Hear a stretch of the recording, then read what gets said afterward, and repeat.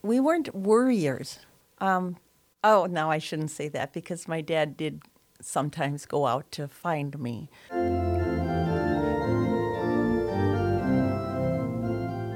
Welcome to Christ in All Things, a conversation about meaning and purpose. It's based on a verse from the Bible, Colossians chapter 1, verse 17, which says, Christ is before all things, and in him all things hold together. Christ in All Things is a listening ear into conversations about receiving and giving the love and hope of Christ. And these conversations are an invitation, because as you'll hear, and as much as we enjoy having them, digital media operates from a distance, and that distance is not what's best for us, with God or with one another. So, thanks for listening. And if you're in the neighborhood, we invite you to participate in person in the life that finds its epicenter at St. Paul's Lutheran Church, 210 East Pleasant Street in Oconomowoc, Wisconsin. Welcome to Christ in All Things. I am Pastor Jason Schockman, your host, and my co-host today is... Pastor Lance O'Donnell. As every day, we co-host this. Because you've got that going for you. Yeah, I do. It's a wonderful thing. Thank you. We have with us today Roxie Gerlach, who is Gerlach. I said it wrong. Gerlach. Yeah, G-E-R. No, yeah.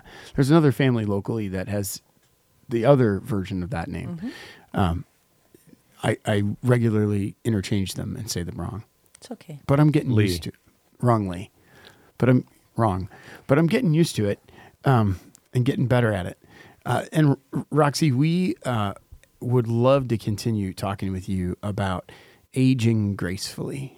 Your parents, Andy and Louise Stenson, were, by all accounts, a marvelous couple who were active, who served their neighbors, who prayed together regularly, who loved well.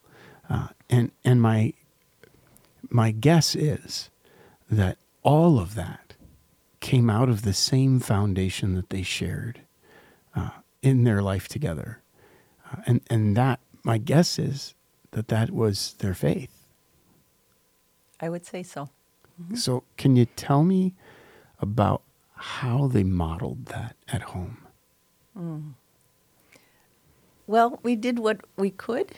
And if a situation seemed just really difficult and that we wouldn't be able to manage it, we continued on because God would provide for us as we went.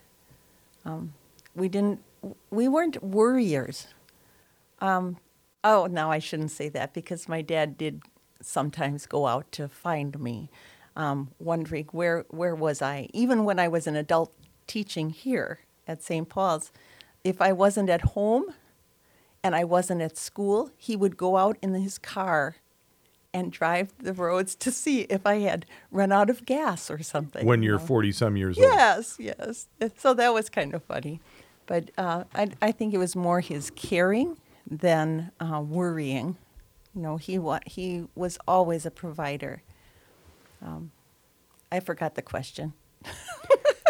How did they model their faith? Okay. Yeah. But I think just not being worriers, being trusting that God is going to take care of us. But that didn't mean sitting back and doing nothing. My dad almost always had two jobs. They were interesting jobs. My favorite one was when he worked for, now the names of these don't sound right for this time, but they were Street Treats and Joy Boy, which were ice cream vendors that came on their little scooters through the neighborhoods. And my dad was the one who loaded up those little carts. At the end of the day, when the guys came back with their stuff, if it was a little bit melted, he could bring that home. And I loved that. That was a good thing. That was a happy thing. He also worked as a cab driver for a while at night. He worked as a dishwasher in a catering place. And he could bring extra food home. This is all the while, so he's teaching chemistry by day. Yes. Doing that stuff by night. Yes. In the summertime, he had interesting jobs. One of the jobs was to inspect the sump pump hookups, that they were draining in the right place. I don't quite get what that was, but that was one of the things he did. He worked for they called them truck farmers. Tell me more. Truck farmers. I don't understand this. This sounds like something out of Pixar, but this is pre-Pixar. No, so. Yeah. Okay. Truck farmers he worked for truck farmers on the south side of Milwaukee. His job was to find people who would, and it was usually teenagers, he would go out and recruit them to come and bunch onions, or to pick radishes and bunch them, or to pick corn, that sort of thing. And the truck farmers, I don't know exactly why they were called that, but they would have their supplies, and they would, I suppose, truck them to the markets. I don't know. But I remember one time they had an excess of cauliflower, and he came home with a trunk full of cauliflower. But and in that way also, God always provided for us. My dad often had a job that involved food, and the extra could come home with him. The leftovers. Yeah. And then we learned how to eat that in many different ways. Like a trunk full of cauliflower. Yeah, it was good. So I'm curious to switch gears a little bit, to come back to your mom. Okay. Because your mom died at 100 and a half. And a half. And 2 days. And 2 days. In 2 days. Yeah. And she was particular about those 2 days, by the way. And there was a great grace in her and humor to the very end. And so, we talked about aging gracefully, but I want to think about aging gracefully when you're clearly at the end of life. Talk to me a little bit about, and it doesn't have to be all roses, because one of the things that struck me that I think your brother Mark said as we were getting ready for the funeral was, because I said something like aging gracefully, and Mark said, and then Mark paused and said, well, and then sometimes not, or something like that. Yeah. It was hard because she was always independent, to have to depend on us. And sometimes she would get angry with us because she wasn't really angry with us, but who else is she going to be fussing with? But she was frustrated. We tried really hard to get outside every day. She would be in her walker until the last maybe year and a half, and we would go for walks. She would walk about a mile, and then when that was too difficult, then we used her transport chair. And honestly, the day before you came, Pastor Schachman, on that Wednesday before she died, we went down to the skate park because she loved watching the skateboard guys. Yeah. And Mark and I had to do it together that day because she was on oxygen at that point, and one of us had to drag the oxygen tank and the other push the chair. But before she was on oxygen, we would take her right up onto the lower little ramps at the skateboard park, and then we would go scooting back down, and she just enjoyed that. She enjoyed, she was playing tennis the year before when she was 99, but not exactly tennis, but she could swing the tennis racket, and she was in her chair, and my sister-in-law would pitch the ball to her. She enjoyed just things, she looked at, just would marvel at God's creation, wanted to go out and look at the clouds and see the blossoming trees and just go out and talk to people. She had people on our route that would come out and cheer for her. Or from the back of a motorcycle. Yes, that was when she was 98. So I want to back up because I haven't heard this before. So she's in a wheelchair, and you have a walking route at roughly the same time daily. No, not necessarily. Oh. So her neighbors would watch for her coming. Oh, and go out. Yeah, Belle always came out. Belle Rombeck. Yeah, she would come out and she would can I walk with you? Or, or just say hi. That was a nice thing. But we were in, maybe a mile and a half from home, and we went past the Showen's house, and Mr. Showen came out. He looked at my mom and he said, "Do I know you?" And she said, "Oh, I don't know." And he said, "Are you related to Mark?" And she said, "Yeah." He said, "I've seen your face on Facebook." But so then he became her elder that would call her. Yeah. Eventually, so that was nice. Louise Stenson, Facebook famous. That's awesome. Yeah. Right. Yeah. So you've mentioned a couple of things that were important to Louise, especially in the last few years. Uh-huh. I've seen the pictures, but it's worth telling the story of the 98th birthday Harley ride. Okay. My cousin Johnny is as old as I am. So he was 70, and he came.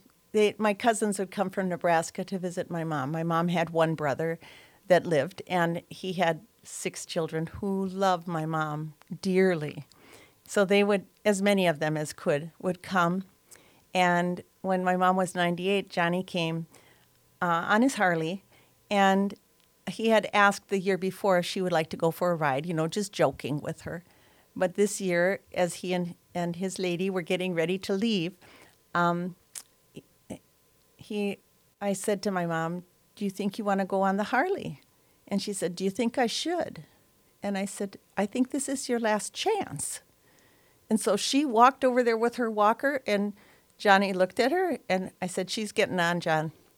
And so with some great help, we boosted her up there, and she had the biggest grin on her face. I think you probably saw the picture in the hall. Yep, that's the one. And she just rode 2 blocks down the road and waved at her neighbors like she was the Queen of England, and came back. He was so careful. He was really careful with her. Yeah, I'll bet he was terrified. Yeah, well, that was pretty fun. And then when we put the picture on Facebook, all our relatives that were not there, "Where's her helmet?" But yeah, she's riding free. Louise Stenson, Facebook infamous. Yes. Right, Yeah. for no helmet. Harley chick. Yeah.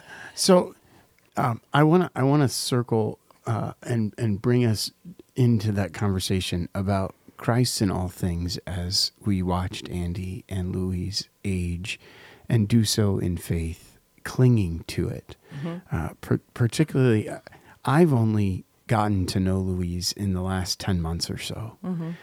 And she's a stitch and a half. I can only... By that, for those of you who are younger, it means she was funny. Yeah, she was really funny. Yep. I can only imagine that she's making angels laugh currently as we wait for the consummation of all things. So how did her faith, that trust that she had in Christ in the midst of knowing that her time was coming, how did that shape how she took on each new day? Oh, I think that she looked forward to each day, but she also looked forward to the new day. She would wake up, well, I guess I'm still here, so let's get going. She had marvelous, amazing dreams.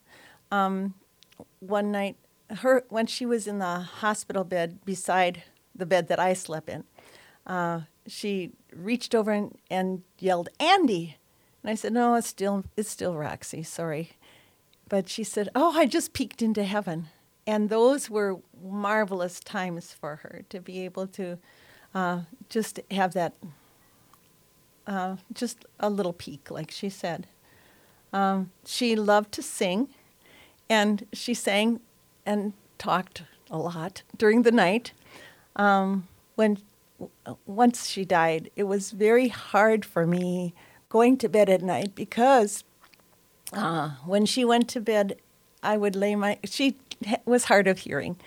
And once she had her hearing aids out, I had to have my mouth very close to her ear for her to hear. And so I would sing to her during to calm her and get her ready for sleeping. And it was always funny because when I was done, then she would say, "Thank you." And I said, "Are you saying that because I stopped or because I sang?" And she never really answered that. I love it. I could see her just saying, "Well, yes." Yeah. Yeah. So one of the last times that I got to visit with Louise, and I want you to reflect on this from your even discussions with Mom after I left. We were singing together, and then she just spontaneously broke out into songs in German, which I couldn't follow. So then I broke out into song in German, the one that I know, Müde bin ich, and she sang with me, all the while holding my hand, right? And then she asked me, "Why are you holding my hand?" She loved holding hands. That was very special. She liked the touch. Yeah. And after you left, I said to her, "Mama, that was you holding his hand." And she said, "Oh, okay." But she often held my hand during the night. She would want to be sure that I was there. She typically laid on her right side, and I was on her left side. So she would kind of reach her hand back, and I would hold her hand. When my brother Bob was there, he loved to sit and hold her hand, and she gave him a little sermon about just life in general, and he just loved that. The physical touch was very important to her. She loved hugs. She loved somebody sitting on her lap. Hudson is my youngest grandson, and he's 3. And he loved to go to Oma's house. And he would come running in, and towards last, even when he wasn't there, sometimes she would see him running down the hall. She said, "Where's Hudson going now?" And I said, "Well, he's not here right now." She said, "Yeah, but I think he's going to go back and get the toys." So, she just loved having him come and sit on her lap, ride up and down on her lift chair, all that kind of stuff. Touch is important, and I think that sometimes we forget, even when somebody's real fragile, or maybe especially when they're real fragile, real frail, they need to have somebody come forward and hold on to them. It strikes me what an enormous blessing it is and was for them, having raised you with love, to be surrounded with love as they faced their end. And because not everybody gets that, as you know. Right. And for us who watched, your devotion to your mother and father, and likewise your brother, and watched you struggle. It was hard. Yeah. It was hard. The day that my daddy died was the day of our school Olympics, or whatever it was, the last field day of the year, and we were over at the park, and we were supposed to share our highs and lows with our group. And none of my kids in my little group of 10 or 12 kids said anything. I said, "Well, I'll go first. I'll tell you. My low is that my daddy is dying. I know he's dying. But my high is I know where he's going." And at that moment, my daughter, and the park is only 2 blocks from my parents', my daughter came running across the field, and I said, "And I think he just left." Oh, wow. So I went running to Mandy, and she told me Grandpa's gone. And so we ran back to the house, and that he was back home in heaven now. He was no longer struggling. So both of my parents had had the opportunity to be able to die at home. Yeah. And I know that doesn't work for every family. Right. We really, there were a lot of people that helped with my dad, and my mom was, she was 92 at the time, to be the primary caregiver. She said, I absolutely did not have the strength to do that, but God gave me the strength. And so we're close enough that, because I lived only 2 miles from them, that if he fell or some such thing, I could get over there fairly quickly and help with that. But it takes a lot to work together. That was really a blessing for all of us. That was my next question: is how did that? How can you view that work, that labor of love, as a gift? Oh, who else gets to have their mama yet when they're in their 70s? I mean, who gets that? And yeah, it's just a wonderful thing to be able to care for someone who cared so much for us. It is a blessing. Yeah. I'm curious, Roxie, if because we're coming up on some time here, for right now, both of your parents are with the Lord. Mm-hmm. If you were to give advice to somebody, I want to think of this I'm thinking of this in two different ways. Advice for someone in your position, being there as your parents are dying, but also having watched this, do you have any advice for people about aging gracefully? Oh my goodness. Look at the blessings in each day. When things are difficult, see how you can grow through that, what you can learn from that. If something is difficult, at least you can learn to empathize with someone who is also having that difficulty. And be gracious to the people around you. Cut them some slack when they're having a hard day. You don't have to preach to them, but maybe come alongside and give them a hug or a listening ear, without judgment. I think that helps a lot.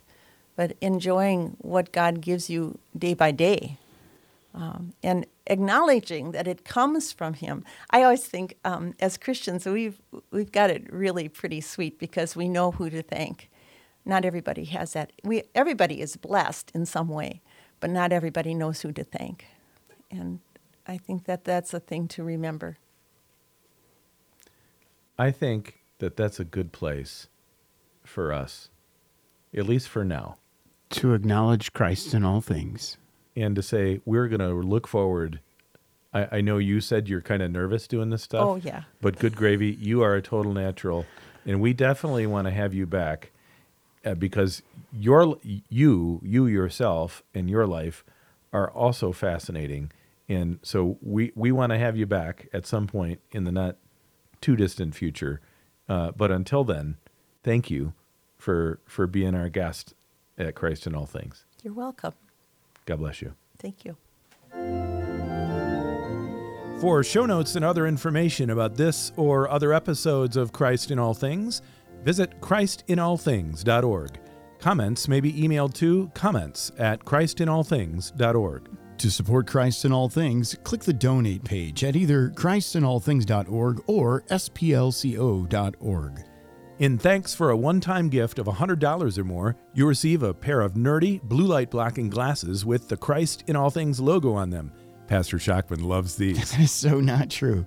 Patrons who subscribe for a monthly gift of $20 or more will have early access to the show and receive some on-air clapping, as well as a pair of Wisconsin-made Christ in All Things hiking socks. Gifts of $1,000 or more will receive thunderous on-air clapping and a word of thanks. plus a handmade leather Christ in All Things folio by the Murdy Creative Company. For a gift of $10,000 or more, we will go bleepin' bananas. Do a happy dance and take the show on the road to your home or wherever it is you'd like to fly us to record with you. All post-production surplus supports youth ministry at St. Paul's. Thank you for your support. Christ in All Things is a production of St. Paul's Lutheran Church, 210 East Pleasant Street, Oconomowoc, Wisconsin. For more information about St. Paul's, visit splco.org, email us at info@splco.org, or call us at 262-567-5001. Intro-outro music, setting by Joseph Hurl. Copyright 1998, Concordia Publishing House. Used with permission.